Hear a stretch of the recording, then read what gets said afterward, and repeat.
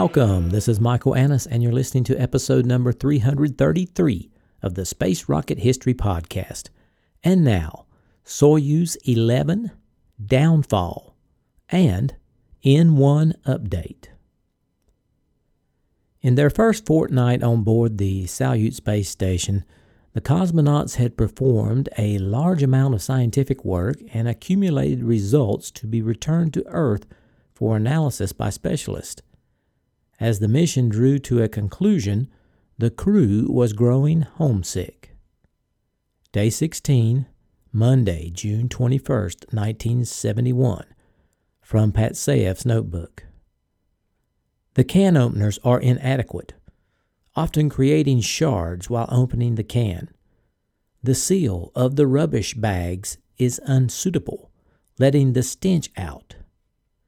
It is essential to have a work site for performing repairs, a workbench with instruments. The station lights are inadequate. The inscriptions on the push buttons for switching on the food heater and the vacuum cleaner are barely visible. It is too dark at the work sites, especially at number 3. Day 17, Tuesday, June 22nd, from Dabrowski's notebook.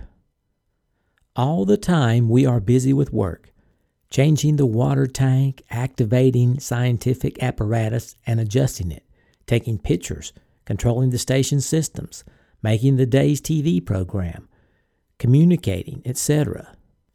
Vadim relaxes by reading Pushkin or Lermontov. Viktor uses the photographic cameras. From the perspective of its construction technique, the station reminds me of home. Although it has 4 rooms, the descent and orbital modules of the ship, and the transfer and working apartments of the station, here everything is optimal for work and rest. We have the engineers, technicians, and workers to thank for this. However, people usually think of home as a place to relax after returning from work. Here, it is impossible. On the Earth, a home is where you are surrounded by relatives and friends.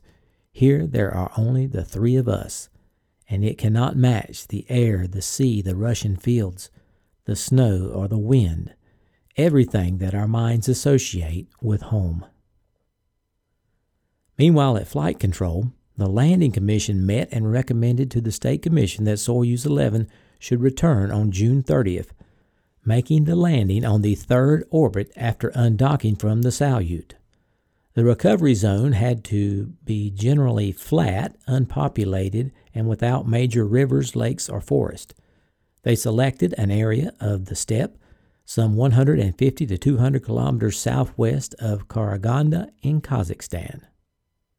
Day 18, Wednesday, June 23rd. With the end of the mission imminent, the aerospace medicine specialists were called upon to analyze the crew condition. They expressed their confidence that due to the exercise regime and the penguin suits, the Salyut crew would be in much better shape on their return than the Soyuz 9 cosmonauts. Although it was evident from an analysis of the medical data and discussions with the crew that they were tired, tense, and lacked concentration, the physicians attributed this to poor organization of the flight, an overly ambitious work program, and the unfamiliar daily rhythm of the operational schedule of the station, which was shorter than the 24-hour norm. The Air Force felt that the crew would be able to finish the flight as planned, but would have difficulty readapting to gravity. Cosmonaut trainer Kamanin believed that Volkov would have the greatest difficulty because he had exercised the least, was drinking insufficient water, had refused to eat meat, had often complained about problems with the physical training equipment, and had shown the greatest tendency to make mistakes. Reading from Volkov's diary for June 23rd. I didn't take my leisure time. Instead, I could not resist spending it photographing Earth. I began by recording the mountains of Europe covered with fantastic patterns of snow and the Persian Gulf. It was simply unbelievable work. How could I turn away and rest? Above all, there was minimal cloud cover. Day 19, Thursday, June 24th. Dabrowski and Patsayev successfully performed one of the most important tasks of the military program. This involved using the Sphinx apparatus to observe the night launch of 2 solid propellant ballistic missiles, one from a silo at Baikonur and the second from a mobile launcher. The Soviets hoped that Salyuts may one day serve as an early warning system for ICBM launches against their country. On the evening of June 24th, Dabrowski, Volkov, and Patsayev broke the space flight duration record set by the Soyuz 9 cosmonauts. The breaking of the endurance record marked a major milestone. Yelizhev and Gorbatko called from flight control to congratulate them. Then they passed on the advice that when they landed, they should remain in their couches and wait for the physicians. Day 20, Friday, June 25th. As the mission drew to an end, the cosmonauts became more tired and emotional. At the same time, the physicians recommended that they intensify their exercises to improve their ability to readapt to Earth's gravity. Later in the day, the cosmonauts made their penultimate Cosmovision telecast. Dabrowski told his viewers, "We are wrapping up a mission that will last just over 3 weeks.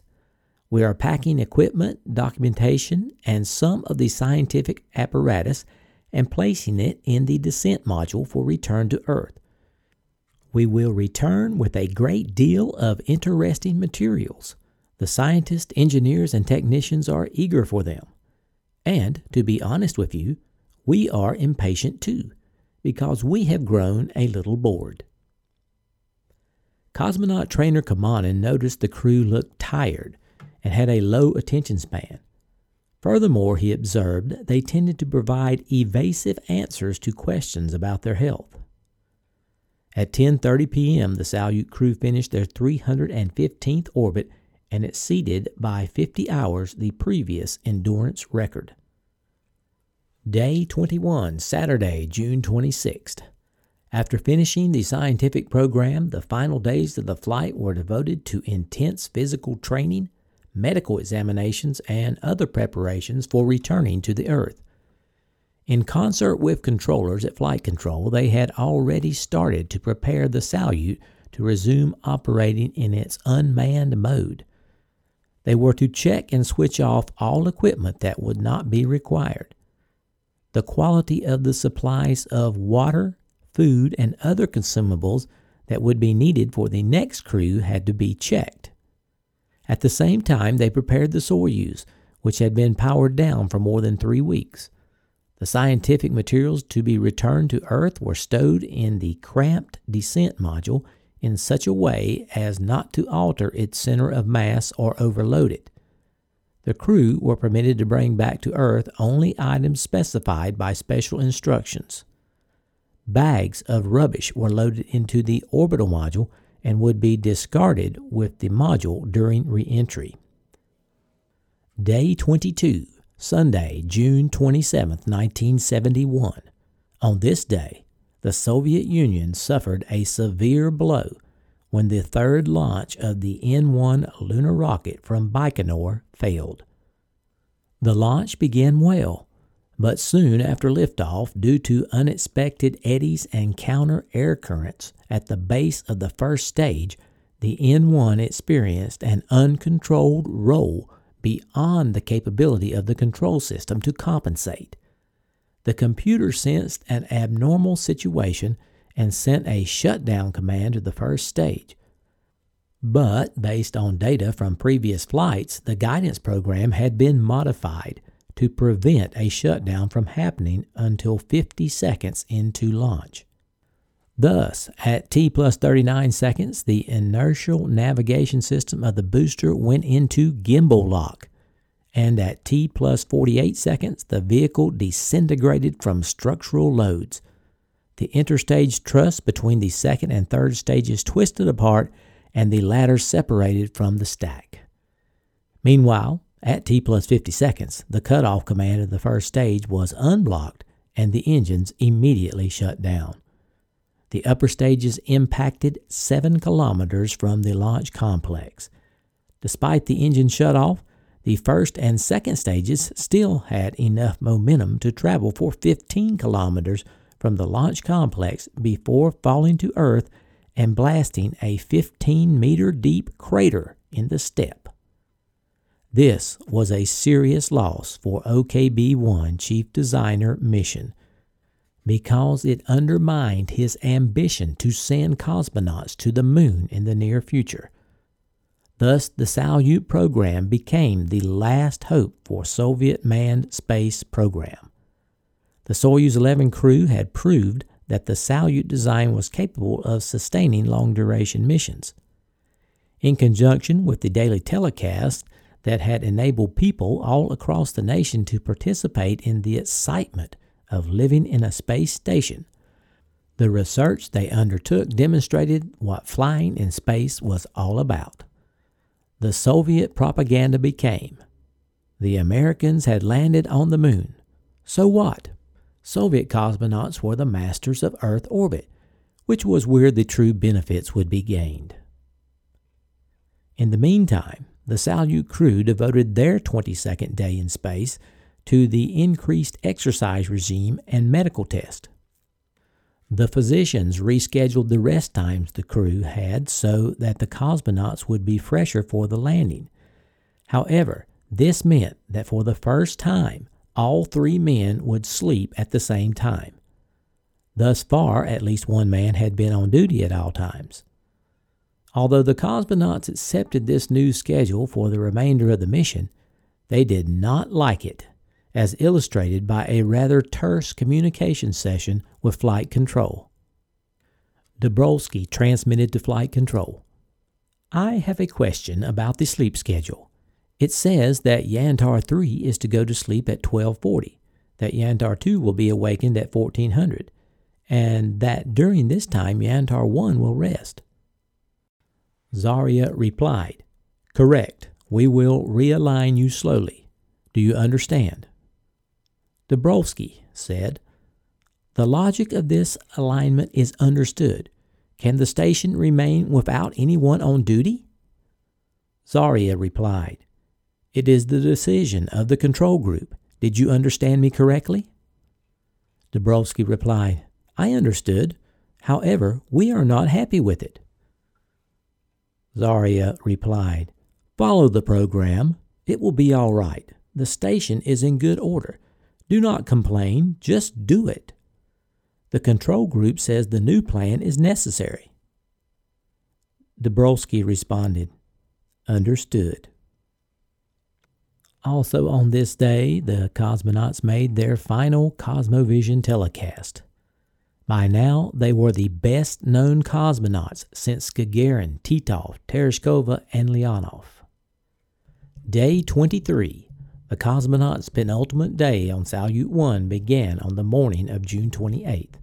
At 12 noon, the station completed its 342nd orbit with the crew on board. The cosmonauts continued their preparations to return to Earth. Having realized that the cosmonauts were really tired and mistake-prone, Flight Control decided to work with them step by step in continuing the process of preparing the Salyut to operate in its automated mode during the period between the first and second crew. As a result of this close supervision, which was feasible only during the periods when the station was in communication with the ground, the effort took much longer than expected. However, they used the same procedure, continuing the preparation with the Soyuz spacecraft as well. On the ground, the experts began arriving at Flight Control. The group was headed by General Kerimov and included Boris Chertok, Boris Rauschenbach, Yuri Semyonov, and Viktor Bukovsky. Similar to the docking with the station performed 3 weeks earlier, many off-duty controllers again came into the control center. And of course, VIPs flew in simply to be there.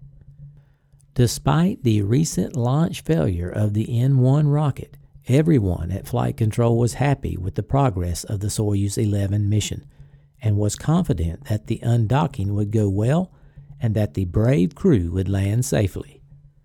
Of course, no one wanted to talk about the N1 failure, in part because Chief Designer Mission was not in a good mood, but also because most of the people present were firmly of the opinion that the real future of the Soviet manned space program was operating orbital stations. Day 24, Tuesday, June 29th. The State Commission met and confirmed the landing parameters. General Nikolaev reported that everything on the station and the Soyuz was as it should be. Re-entry was to take place on the third orbit after undocking from the station, with the landing time for 2:18 a.m. on June 30th in northern Kazakhstan.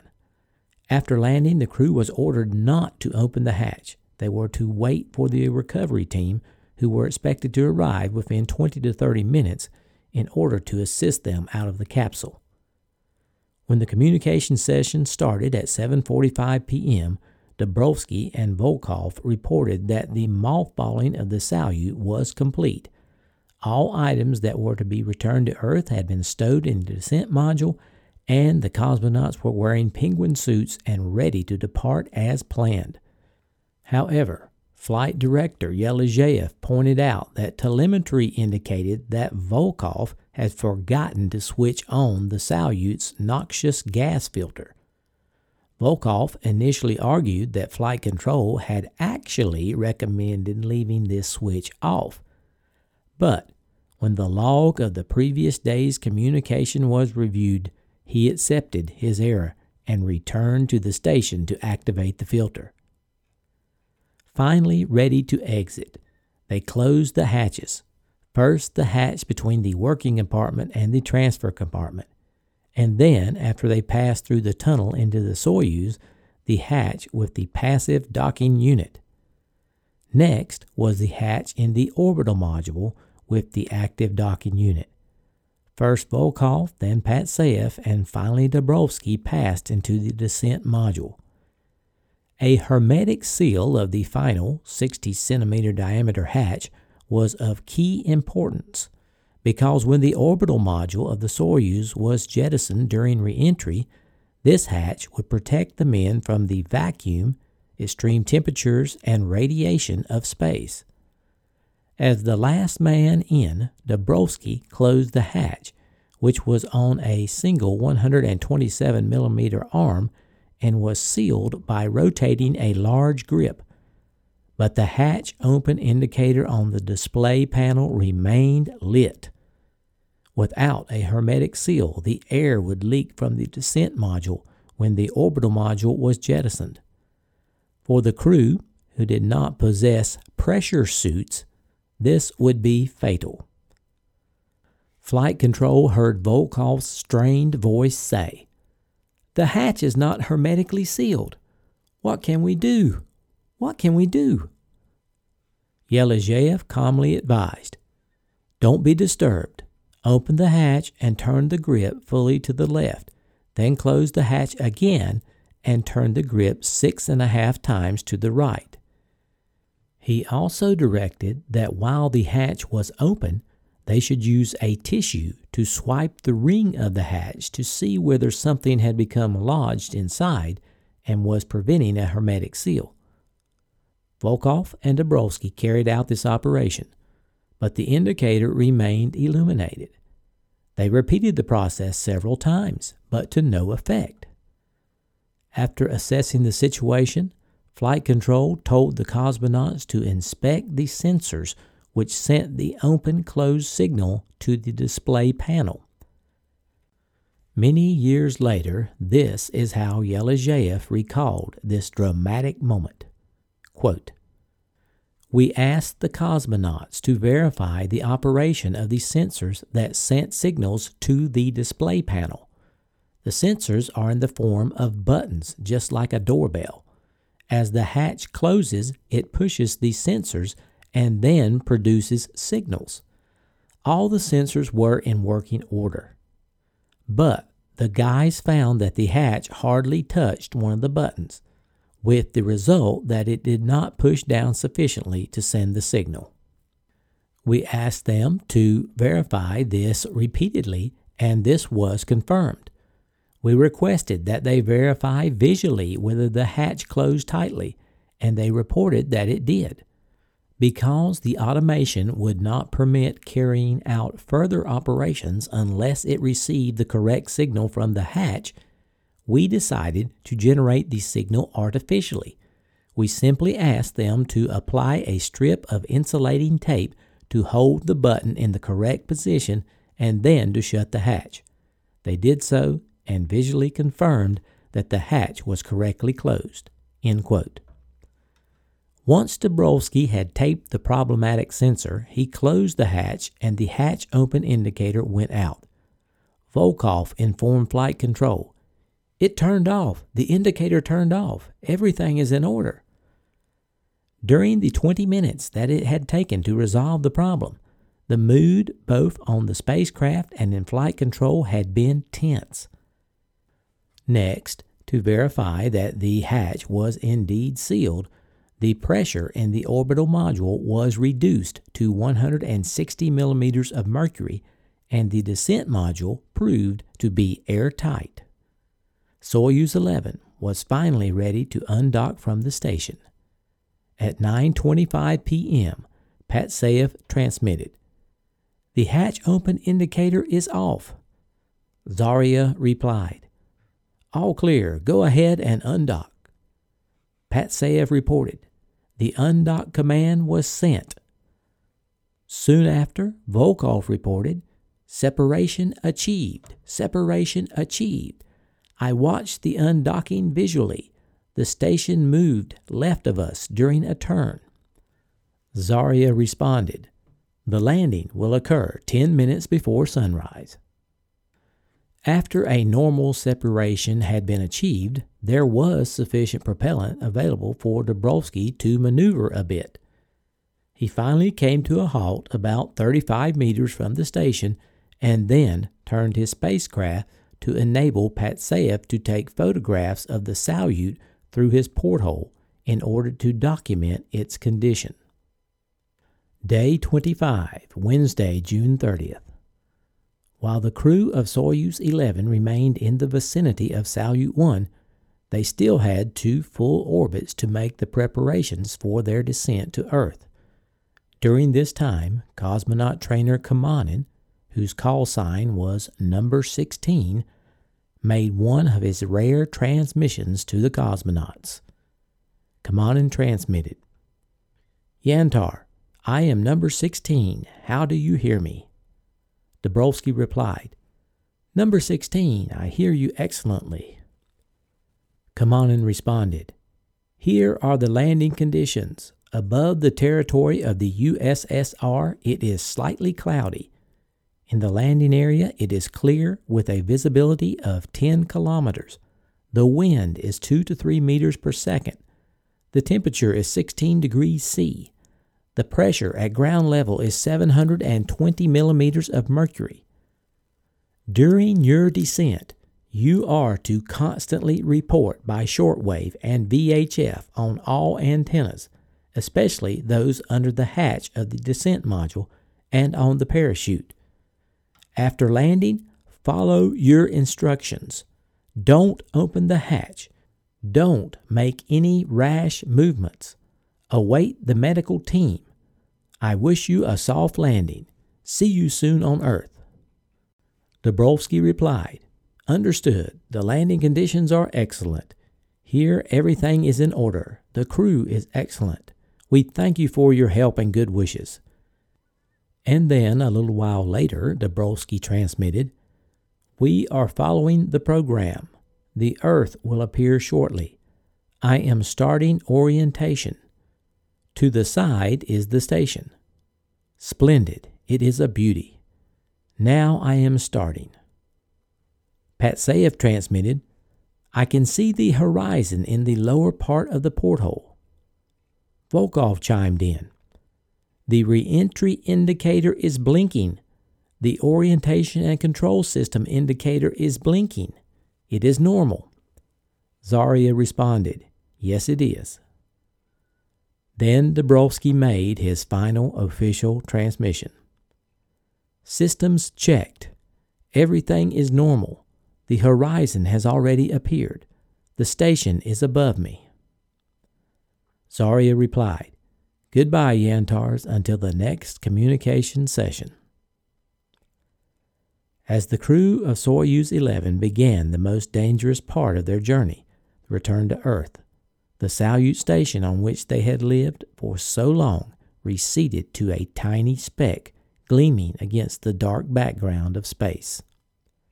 At 1:10 a.m. on June 30th, Dabrowski, assisted by Volkov, oriented Soyuz 11 to position its main engine facing the direction of the flight. From this point forward, the automated system could control the Soyuz all the way to the landing without any participation from the crew. This included the braking maneuver, reorienting the spacecraft for the separation of the orbital and service modules, performing the separation of the modules, controlling the path of the descent module through the atmosphere in order to aim for the target, managing the parachute deployment sequence, jettisoning the heat shield, firing the retro rockets, and jettisoning the parachute. And that is exactly what it did. Between 1:22 a.m. and 1:31 a.m., Soyuz 11 passed over South America and then set off across the Atlantic Ocean. The braking engine was fired automatically at 1:35 a.m. as planned. At that time, Soyuz 11 was over the Atlantic between the northeast coast of South America and the coast of Africa.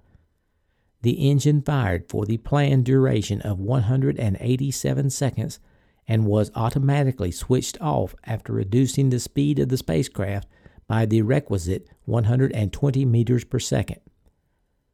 Flight Control impatiently waited for a report of the successful braking maneuver from the crew. Shatilov, the communicator, repeatedly called the Yantars, but there was no response. However, tracking and telemetry determined at 1:45 a.m., almost 7 minutes after finishing the braking maneuver, Soyuz 11 crossed the coast of Portugal. Shortly thereafter, the automated system rotated the Soyuz through 90 degrees in order to position the orbital module on top and the service module facing down. At 1:47 a.m., while passing over France, 12 explosive charges jettisoned the orbital module and 6 more jettisoned the service module. Because the main radio transmission equipment was in the service module, this terminated all signals from the descent module except those from the VHF antenna incorporated into the descent module's hatch. Shortly thereafter, it came within range of the antennas at Yevpatoria. By now, if everything was going to plan, the controllers ought to have picked up the VHF transmissions from the crew. Although Kamanin had explicitly ordered Dabrowski to report during re-entry, there was no reply. From Flight Control, Shatilov made repeated calls to no effect. Just like everyone else in Flight Control, Flight Director Yelizhev was surprised. He was quoted as saying, quote, "We had asked Dabrowski to make continuous reports as soon as the descent module entered our communication zone, but he was silent. It was strange that Volkov was silent too. He was usually very talkative." End quote. As time passed without news, the anxiety amongst the people in the main control room rapidly increased as they realized that something must have happened. Soyuz 11 now flew over Germany and Poland and onto Soviet territory. At 1:54 a.m., the Soviet tracking radars reported that they had detected it north of the Black Sea at an altitude of about 40 kilometers and 2,200 kilometers from the aim point. It was now sheathed by plasma and hence temporarily out of radio contact. But the radar detection was good news because it confirmed that the spacecraft was on its way home. The controllers in flight control assured one another that the silence from the crew must be the result of a radio system failure.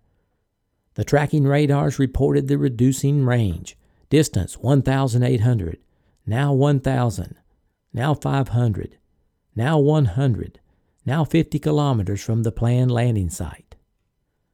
The small drogue parachute deployed on time. Then, at 2:02 a.m., at the altitude of about 7 kilometers, the main chute deployed.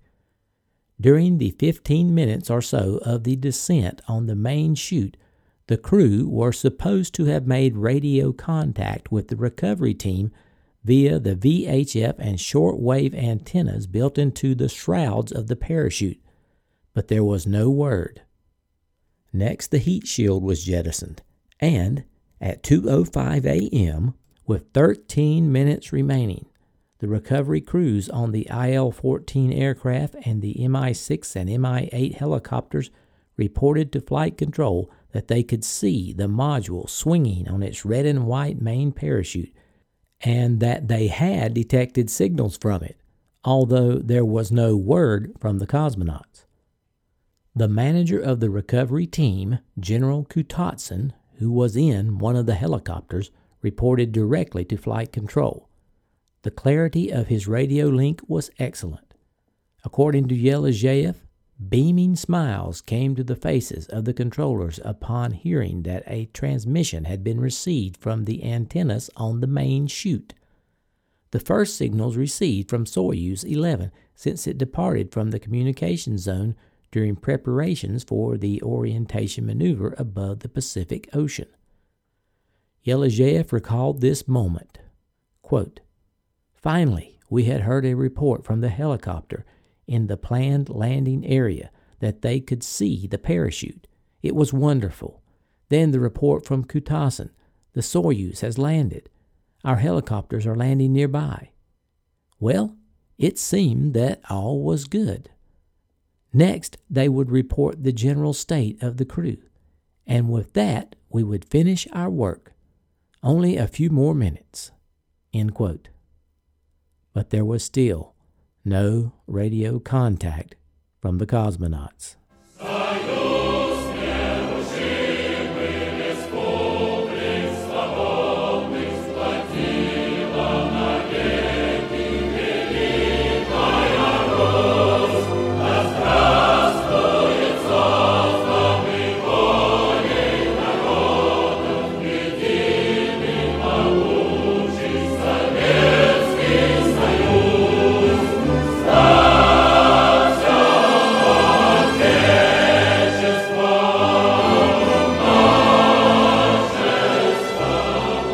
Salutations from the foothills of North Carolina. This is Michael Annis, your host, and I wanted to say thanks for listening to episode number 333 of the Space Rocket History Podcast, entitled Soyuz 11, Downfall, and N1 Update.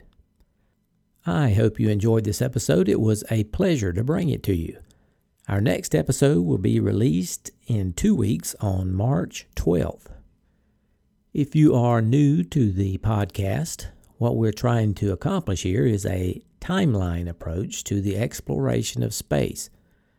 I began in ancient times, and now we have reached the year 1971. I try to cover the most significant missions of each year, which includes manned and unmanned missions from all countries in the world. Now, up to this point, that has been mainly the United States and the Soviet Union, but we have covered other countries as well. Something else to be aware of. If you are listening on the main feed of the podcast, you will not see all the episodes. I have the first 162 episodes available on the Archive podcast. It's hosted over at Podbean. To find it, search for Space Rocket History Archive. It should be available on most podcatchers. If you would like a better copy of those archive episodes in their original released format, including all the afterthoughts, that is available on the homepage at spacerockethistory.com, and you can download it there. Okay, moving on. Have a big announcement. The main podcast feed is once again available on Spotify. Just search for Space Rocket History Podcast. The feed was temporarily off because of some problem with FeedBurner. So I just resubmitted it to Spotify using a different feed, and that seems to have fixed the problem. But what that means to you is if you are using Spotify, you just need to search for the podcast again, Space Rocket History, and you should be able to subscribe that way. Hope that helps you out. I've also applied to get on the Pandora and iHeartRadio, but they have not approved the podcast yet. I have no idea why, but hopefully that will occur soon. Okay, had a few afterthoughts on this episode.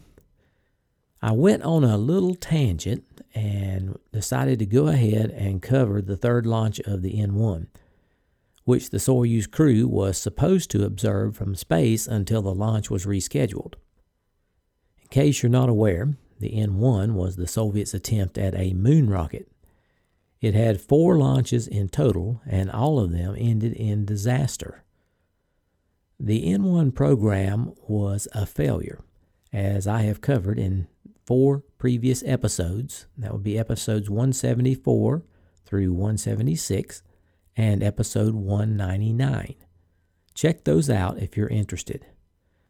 I really didn't want to spend a lot of time on this third launch of the N1 because I kind of felt like it was beating a dead horse.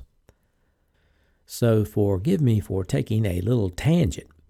I thought I had to mention it since it was relevant to the change of emphasis of the Soviet manned exploration from the lunar program to the Salyut stations. And it was also very relevant to many of the people on the ground, especially Chief Designer Mission. I want to assure everyone, as of June 29, 1971, the Soviets were definitely planning on another crew for Salyut 1, and thus the Soyuz 11 crew had to spend time preparing the station for the next crew, which included a thorough cleaning and inventory of the remaining food, as well as returning Salyut 1 to the automatic mode. I also want to emphasize how important and famous this crew of Soyuz 11, Dobrovsky, Volkov, and Patsayev, had become to the Soviet people. The TV and other news coverage really put these men in the spotlight for the entire USSR. So it was very important, and they were very famous. Now, back to the mission. Why do you suppose, nearing the end of the mission, when Flight Control changed the cosmonauts' schedule so they would all be allowed to sleep at the same time for a couple hours, why did the crew oppose it? I believe it was a safety concern about possibly having another fire and perhaps being asphyxiated while they slept. I know if I was there, that would be in the back of my mind because that first fire was really scary. Now, remember when they were leaving the station, preparing to undock, and the hatch on the Soyuz between the descent module and the orbital module would not give the signal that it was sealed. Keep in mind the other side of that hatch would be exposed to space when the orbital module was separated during re-entry. And the most important thing to remember is none of them were wearing pressure suits.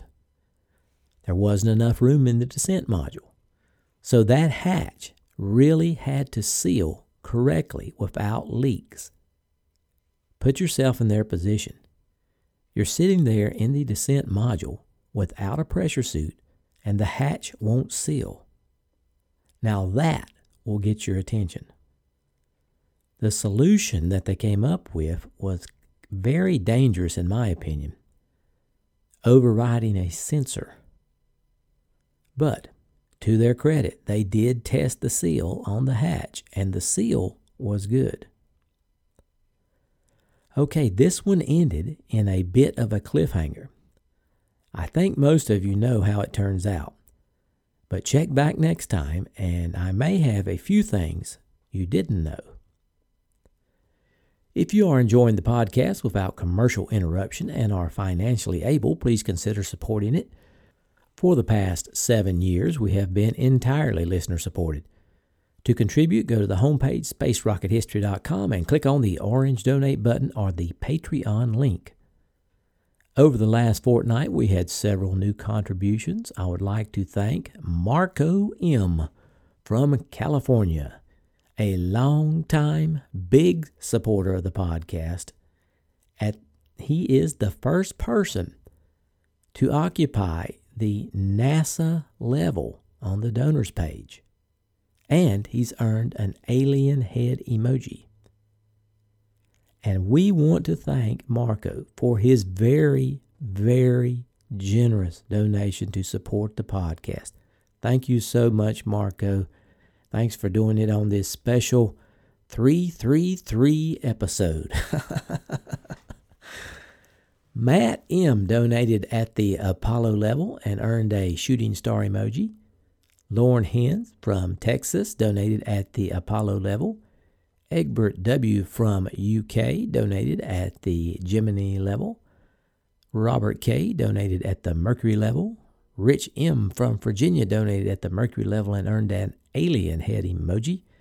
Graham S. from the UK donated at the Mercury level and earned a shooting star emoji.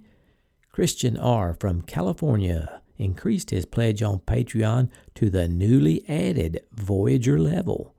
Thank you, Christian. Janet O. pledged on Patreon at the Mercury level, and Robert K. pledged on Patreon at the Vostok level. Our total Patreon donors have reached 245. That is back to where we started on January 1. Our goal is to reach 300 by the end of the year.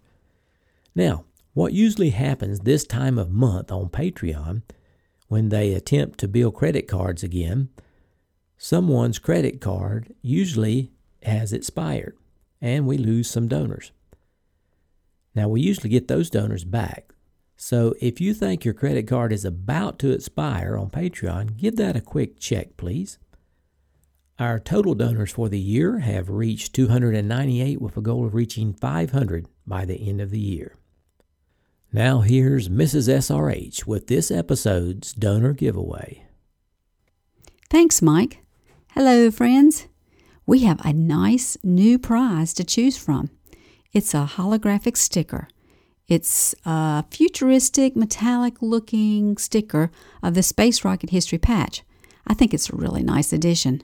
This episode's winning donor will get a choice of the Space Rocket History magnet, or 2 coasters, or 2 regular stickers, or 2 static clings, or 2 of our new holographic stickers.